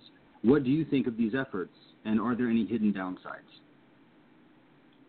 Yeah, so that was a nice segue. I think this whole show was intelligently designed, How do you explain it? It can't just be coincidence. It has to be some higher plan to it all. It's kind of like the guy who says, how do you explain how all these rivers were made to flow right along the state boundaries? How did they do that? It's incredible. It must have taken a huge engineering project. How did they divert all that water to flow right along? Boy, that's amazing. So, oh my word. So yeah, but yeah, we had Bart Campolo on our radio show about a month or two ago. He and his dad wrote this book together. His dad's still a strong evangelical preacher, Tony Campolo, and Bart is just very open with his family, and he's lucky because his loving family, they're handling this. They disagree, but they still are a family. And in a lot of families, that just doesn't work. And so Bart comes out of a strong communal Christian lifestyle, and he's translating that now into humanism. And over there at the University of Southern California, he started a humanist, not a church. It's not like a church, but it's like the same kind of community and sharing and values and getting together that you do find in church. And most of the good things that come out of church are human things. They're humanistic things. They're not religious teaching. The religious teachings are mostly divisive and dangerous, but the good stuff is shared by all religions and all non-religious people as well. And I like what he's doing. In a month I'm going down to Houston for this debate, and the next day I'm going to talk with one of the Oasis groups. Mike Aus has the Houston Oasis, and it's a Sunday morning meeting of atheists and agnostics and non-believers or whoever. You don't have to be a non-believer. And it's kind of like church, but kind of not. They structure it differently, but it's a get together, and they like it, and they have friends, and then they go have parties, and then they share things, and they all of that. There's also Sunday Assembly, and there's a lot of Unitarian congregations that have a humanist group within it too, and so I think that's pretty amazing. There seems to be this human desire with most of us to just congregate and get together with other people of similar minds, if not exactly the same, at least similar minds. And in my case, in Annie Laurie's case,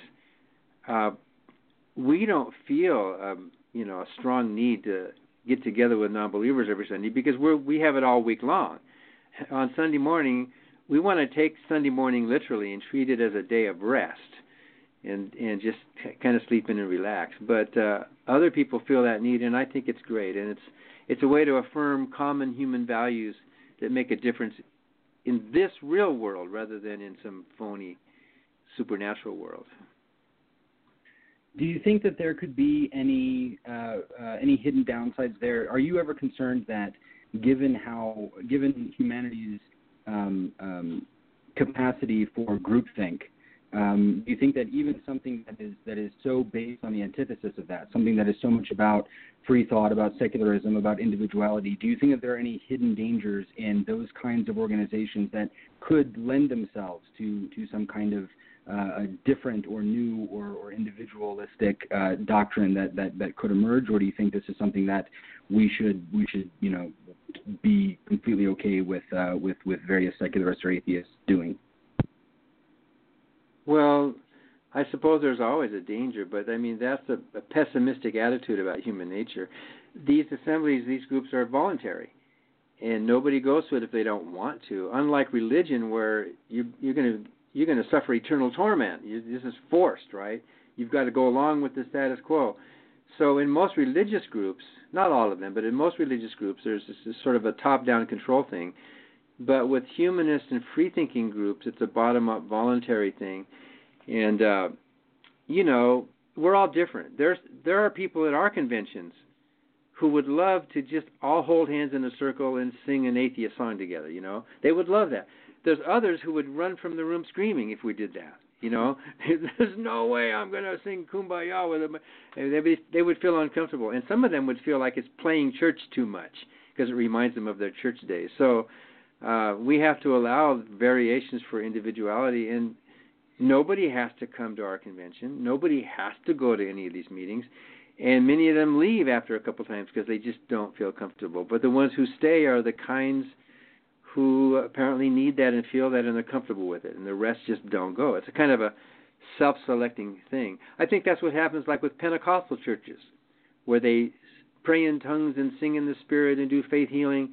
Well, the normal mainstream Christians aren't going to go to that church. It's only the type of people who are emotionally structured like that who are going to find that kind of a church attractive, and so they all get together and they do that because that's who they are. So a free-thinking gathering isn't really plain church, and it's. I think the mechanism there is that anyone's free to leave if they want to. I was watching the other day your interview that you did with Jerry Coyne, and while you were speaking with him, I'm sorry. You asked I don't him. remember it, but you. Okay, You asked him why a scientist would write a book on religion, and his response was that basically religion is the only voice of opposition to science. Do you think more scientists should be outspoken on this topic, or do you think they would be best serve humanity by focusing their attention in their particular field of study and not waste their time on the discussion? Yeah, I think a scientist should do whatever the scientist wants to do. And maybe it's good that there's not too many voices out there. I mean, do we need more preachers like me, right? Maybe it's a good thing there's not too many of us outspoken types, but there's enough room in society. And so Jerry Coyne and Richard Dawkins and Vic Stenger when he was alive, those people are doing great things. Sean Carroll and others. And so I think it's great that they're doing that. And I, from my point of view, I champion and I applaud all of that. But we're not going to dictate to scientists where their emphasis should be. Some scientists are behind the scenes and they're not even known, and maybe they're even shy, but they're doing great work, which is helping humanity, and indirectly, So, in fact, Jerry Coyne gave kind of that answer when he was asked why he did not participate in the recent science march in D.C.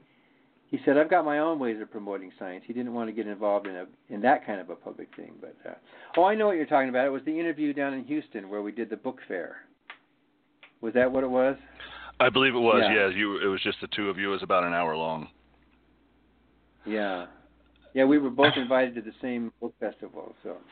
Okay. Oh, it was an excellent interview.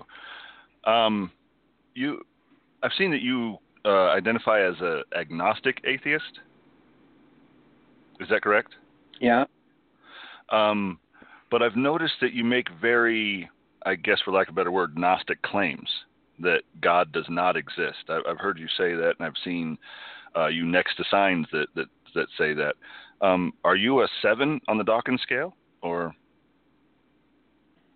Well, yes and no. If you're talking about formal, logical reasons for what you're claiming, you have to phrase it in matters of probability. So even Dawkins will say, there was a bus sign that they had in England a few years ago. Relax, there's probably no God. They use that word probably, right? So mathematically and formally, all of us non-believers would have to say the probability for the existence of God is so low that we're going to round it off to 0, right? But it's not 0. It's obviously not 0. You would say the same thing about leprechauns. So ask somebody, do you believe in leprechauns? Do you believe in leprechauns, Danny? Mm-hmm. Even in spite of the Lucky Charms? Mm-hmm. But can you prove there's no leprechauns? Absolutely not. You can't prove it. I mean, they might be hiding somewhere. The leprechauns, they might have existed back then. And so we have to intellectually allow for some degree of probability where we might be wrong, right? So there's a difference between speaking formally and speaking informally. So informally, I think all of us would say there's no leprechauns. Come on, there's no leprechauns, right? I mean, if you're pushed against the wall, you would have to say, well, I have to qualify that by saying, well, the probability is so low that's why I'm saying that. Prove me wrong. Maybe I could raise the probability. So when it comes to the question of God, I would say, yeah, there could be a God. It would depend how you define it. And so we don't have any knowledge about this, so we're agnostic. And by the way, you can be an agnostic and an atheist because they address two totally different things. Agnosticism, like George H. Smith points out in his great book, The Case Against God, agnosticism is not a halfway house or a middle point between theism and atheism. That's a false dichotomy. It's not like you can. It's not like there's a middle between yes, I believe, or no, I don't believe. You either do or you don't believe. If you have a belief, you have it. If you don't, you don't. So there's no middle ground. So agnosticism is addressing not what you believe, but what you know, what you claim to know. So you can be. Most agnostics would be atheistic, and there are some agnostics who are theistic, like Blaise Pascal. He was an agnostic. He said, we can't know, we don't know, but you're better off believing. Pascal's wager. Right. That's it's simplifying it too much, but basically that's what he was saying. And so I happily admit I'm an agnostic. I don't know everything. I don't actually know that there's no leprechauns. But based on or unicorns, who knows?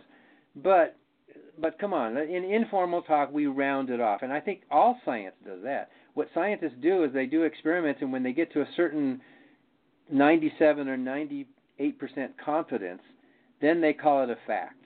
But there's still going to be that 2 or 3% where maybe we're wrong. And that's kind of cool. That's humbling. That's like saying, yeah, we've got these results, and we've got these experiments, and we've tested it for years, and there's no evidence, and so on. So we're gonna go with there's no God. So I will say there is no God. And if you want to talk about a specific God, the God of the Bible, I would say, well, that God we know doesn't exist because it has mutually contradictory properties. It'd be like asking, does a married bachelor exist? You would have to say not only does it not exist, but it can't exist. It's contradictory. So in some cases, we can say with certainty that there is no God, capital G, God of the Bible, for example.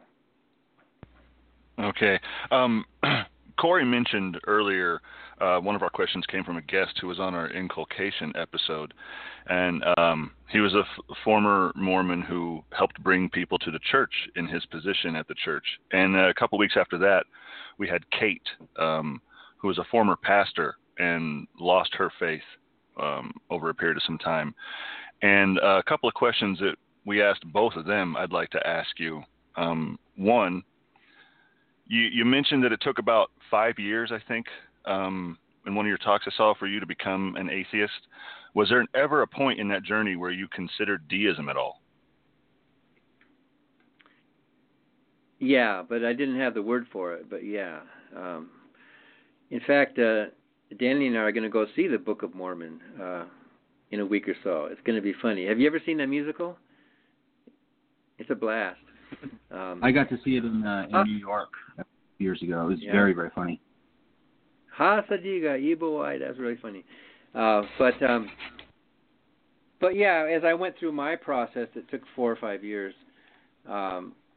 I guess looking back on it, I would say, yeah, there was a point that I would label deism, but it wasn't formal because deism itself really isn't that formal either. It's deism really made a lot of sense back in the 18th century before Darwin. The free thinkers like Thomas Jefferson and Thomas Paine and Benjamin Franklin that didn't have an explanation for the origin of life yet. But Thomas Jefferson was hinting at it. Jefferson was even saying our instincts seem to be naturally evolved. So deism was kind of a useful in-between point where you didn't believe in a personal God anymore, but you thought there was some force or that nature was God, or like Spinoza's God or something. So I guess I went through a period like that God stopped being a personal creator, and God became this sort of impersonal force that doesn't write books and write Bibles, and you can't pray to it, and it doesn't speak, and it doesn't do miracles, but it kind of got everything going, and it wound up the machine, but now it's stepped off the stage, and we're just running on our own from now on. And that's kind of what Thomas Jefferson thought. When he talked about God, it was God and nature's God.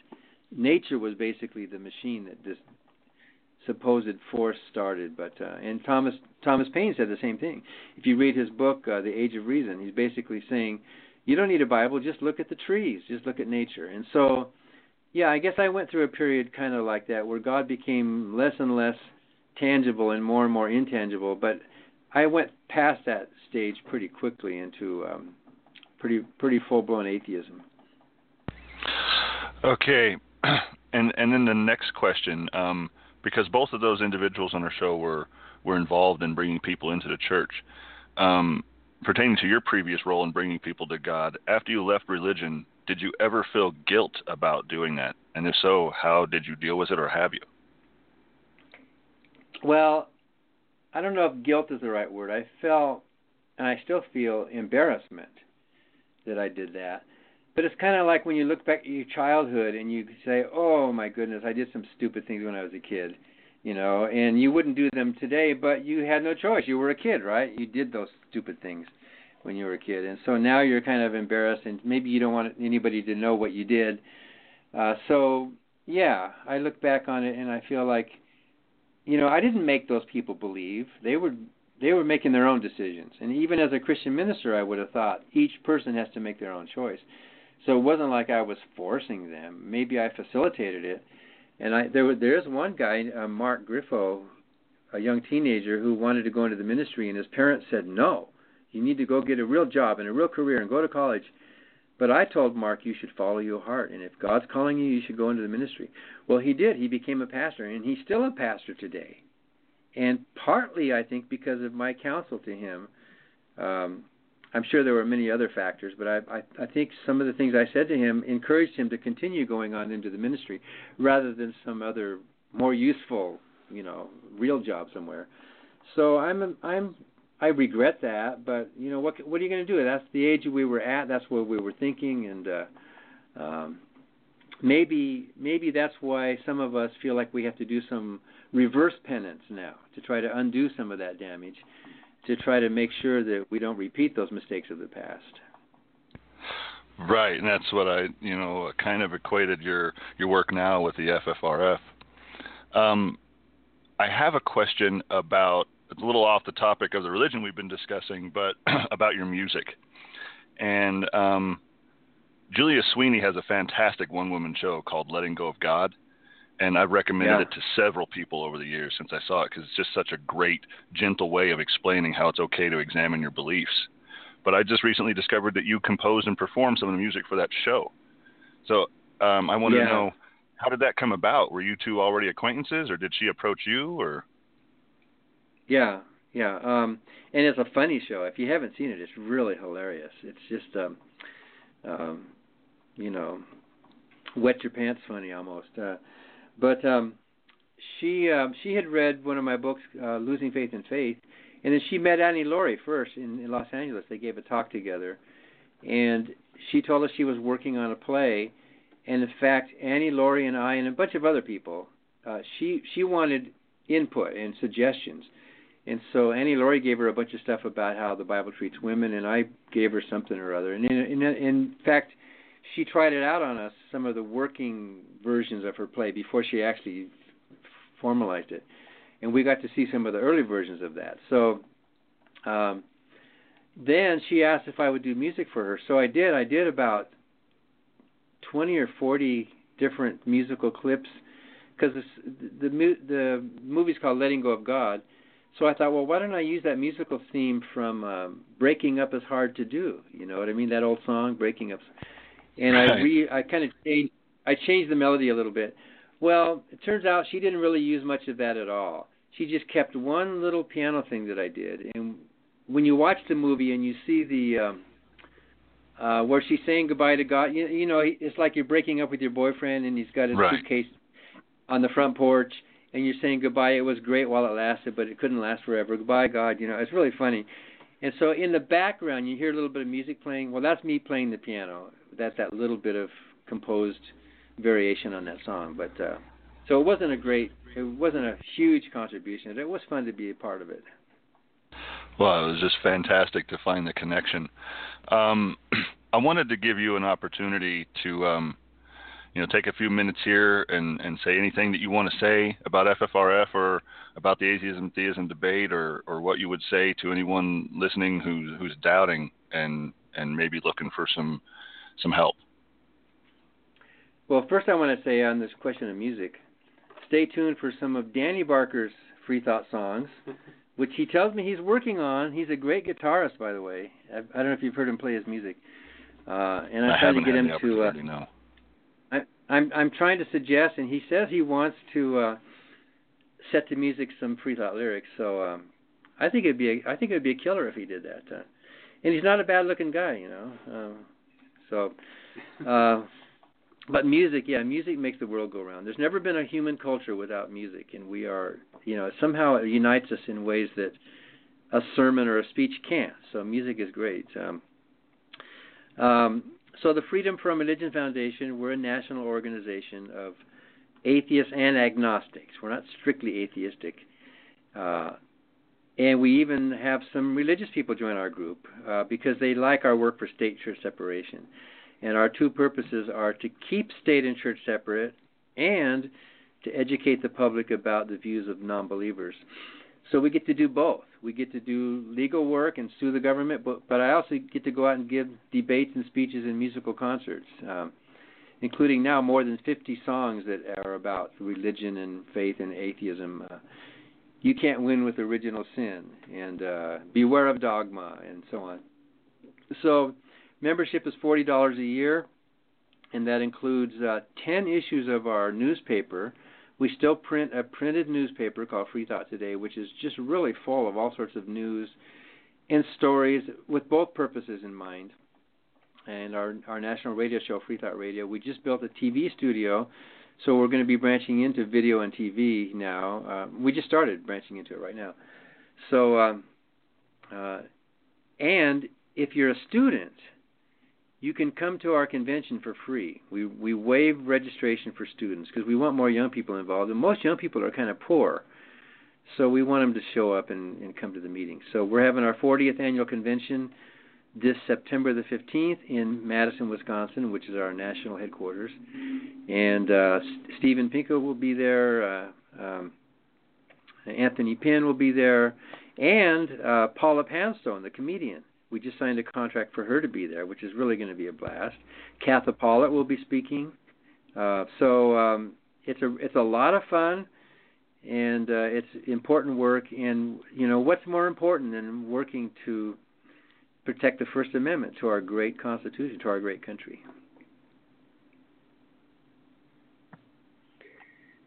when I'm doing the show here live, I can get very dialed in, and I can come across very, very serious. But I really want to take the time to express what a sincere pleasure speaking with you has been tonight. And I very much want to remind everyone again that your books are available for purchase, both on paper and in digital formats. We will be sharing some links to those books over the weekend on the ISM Twitter page and on Facebook, and they are linked in the description of this show on blogtalkradio.com/informedpodcast. Please check out the Freedom from Religion Foundation at ffrf.org to stay up to date on the fight to protect the rights of Americans from religious infringement against the Establishment Clause of the First Amendment. You can become a member of that organization on their website, which will provide you with several benefits, including a subscription to the Free Thought Today newspaper. Thank you, Dan, for being with us today and also for working so hard to stand up against the tide of religious irrationality. Well, this has been a real pleasure. Both Dans are having a good time here. And we just wanted to make sure to let you know that you're welcome back anytime. Anything that the FRF wants to talk about or that you just want to talk about, or Danny, any member of the organization, if you want, just shoot us a message and you can be here anytime you want. Our door is always open to you, sir. I do not. Do you play music on the show? Oh, you don't? Okay. No, I own a guitar. I was going to learn, but I never did. But, I mean, do you play music on the show? Yes, we have a intro music bit and an outro little bit that comes up as we're ending it.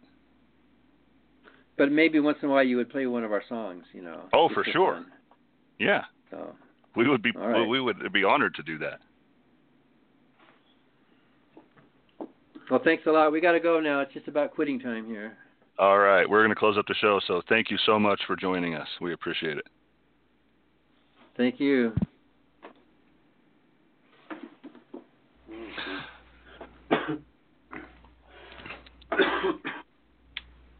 Mr. Barker once said, whatever country you live in, any laws based on glory instead of real harm is dangerous. The glory of the nation, or the glory of the monarchy, or the glory of the superior race, or the glory of the church have been the cause of horrible wars and legally sanctioned discrimination. Any laws based solely on these glories should be morally denounced. They cause unnecessary harm. And to that end, he and the Freedom from Religion Foundation work tirelessly to try and stop the attack on this nation's secular foundation. If we allow that foundation to be eroded away by ancient superstition, we as the secular community have failed. So I ask you all, please don't rest on being merely a non-believer as I did for so many years, but take up the torch of reason for the next generation. Reject the use of faith as a tool to come to truth. Be outspoken, but be polite. Resist the temptation to leave it to someone else. Be an advocate of critical thinking, rated from the church. But most of all, never stop thinking.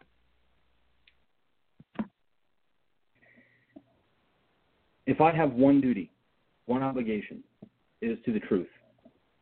If I have one belief, it is that humans are valuable, remarkable, incredible creatures with a rich history and a future that holds infinite potential. Our journey as a species has brought us from the heart of Africa to become an unstoppable collection of societies that have explored every part of the planet. We have built intricate and beautiful cultures that have produced rich literature, music, and art, harnessed the power of science to invigorate our imaginations and conquer disease. We have touched the stars and peered beyond our massive galaxy at the wonders that the universe holds, inviting us to reach beyond our current limits to explore every frontier of reality. If I wanted to invent an ideology that could threaten all of these endeavors simultaneously, that could endanger every bit of progress our species has collectively worked towards, to spoil all of our potential through an enforced dogmatic worldview with a maximum chance of exponentially inflating sectarianism, xenophobia, misogyny, hatred, and war, it would look very similar to monotheism. I might invent an imaginary illness and create a framework in which my fellow man can be systematically inculcated to believe that they have contracted it simply by being born. I might employ the concept of a sadistic stick and a patronizing carrot in a gross false dichotomy that must be believed in on faith under the threat of being ostracized from the community. I might encourage my fellow beings to judge one another based on arbitrary and inhumane rules that aren't allowed to be questioned and cannot be defended or even fully obeyed. That would be a tailor-made way to handicap humanity and make sure that the largest obstacle between the present and the future is self-replicating within the species, ensuring the best possible distraction from and deterrent to discovery. This is precisely what religion does. It convinces people that they are not good enough on their own and that anyone who disagrees is wretched. It suggests that knowledge should be rejected and replaced with faith in things that are demonstrably untrue. It solves nothing while creating waves of new problems wherever it goes. The very last thing we should tolerate is the merger of this vile, simplistic, and anti-human notion with the power and authority of the state. We already have a monster to slay. We must not offer to sharpen its teeth. Our show is dedicated to casting sunlight on the dark and damp corners in which theistic monopoly and masochistic, solipsistic ideas are distilled and distributed, encouraging woe and nihilism in the place of self-determination and personal autonomy. It's a mission that we are happy to take on, and that we hope you will continue to join us in.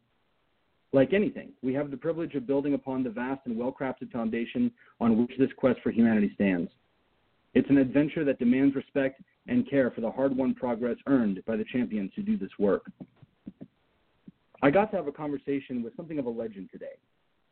Dan Barker's name belongs etched in the wall of modern atheism along with Dawkins, Harris, Hitchens, Dennett, Hersey Ali, Dillahunty, Marr, Boghossian, and Krauss. Mr. Barker is an inspiration in more ways than one, and we are all, as practitioners of this discussion, in his debt. Let us close tonight with a sense of invigoration and a reminder that we do not attack unreasonable ideas because we personally don't like them, though this is certainly true, but rather because we value humanity, we value our future, and we value the freedom of all beings. We attack irrationality not because we want to take things away from people, but because we want to give them a gift. There is no substitute for the liberty of free thought, no replacement for the power of self-defined purpose, no better way to live than face-to-face with reality. Religion has a nasty habit of trying to crush these ideas, and so it must be resisted for the sake of society and our species. When I look up at the trails that have been blazed, I see the footprints of giants. It is nothing less than an honor for Scott and I to do our humble part to keep that path clear for those who are still lost in the forest of faith. Once again, we want to thank Dan Barker and his son Danny Barker for joining us this evening for this episode. You can follow our esteemed guest Dan Barker at Dan Barker FFRF, and you can follow the Freedom from Religion Foundation, which is at FFRF on Twitter. Directly following this broadcast, Danny will be providing us with a video tour of the FFRF headquarters on Periscope. Follow at ISM Podcast _ on that platform for an invitation to come shortly. We want to thank our team for all their dedication to making this possible. Maris is at Young Athlon 399, who hosts the broadcast and runs our technical support. Sarah at Sarah_Smiles5x5 handles a lot of PR and runs our Facebook page, which is now up and running. So please check that out and give us a like. Kat at All Hallows Night does administrative work behind the scenes as well as assisting with research and promotion. Danielle at Arabin is our coordinator and creates our graphics. Scott and I build and host the show each week and work to bring you the best content we can muster. You can follow him at El Gitorino and myself at Doka Nefren. If you would like to contribute to our efforts, we would be most grateful. You can support the show at www.patreon.com/informedpodcast. We will be back on Wednesday at 8 p.m. Eastern for episode 25. Thank you all for being here. Have a wonderful night and never stop thinking.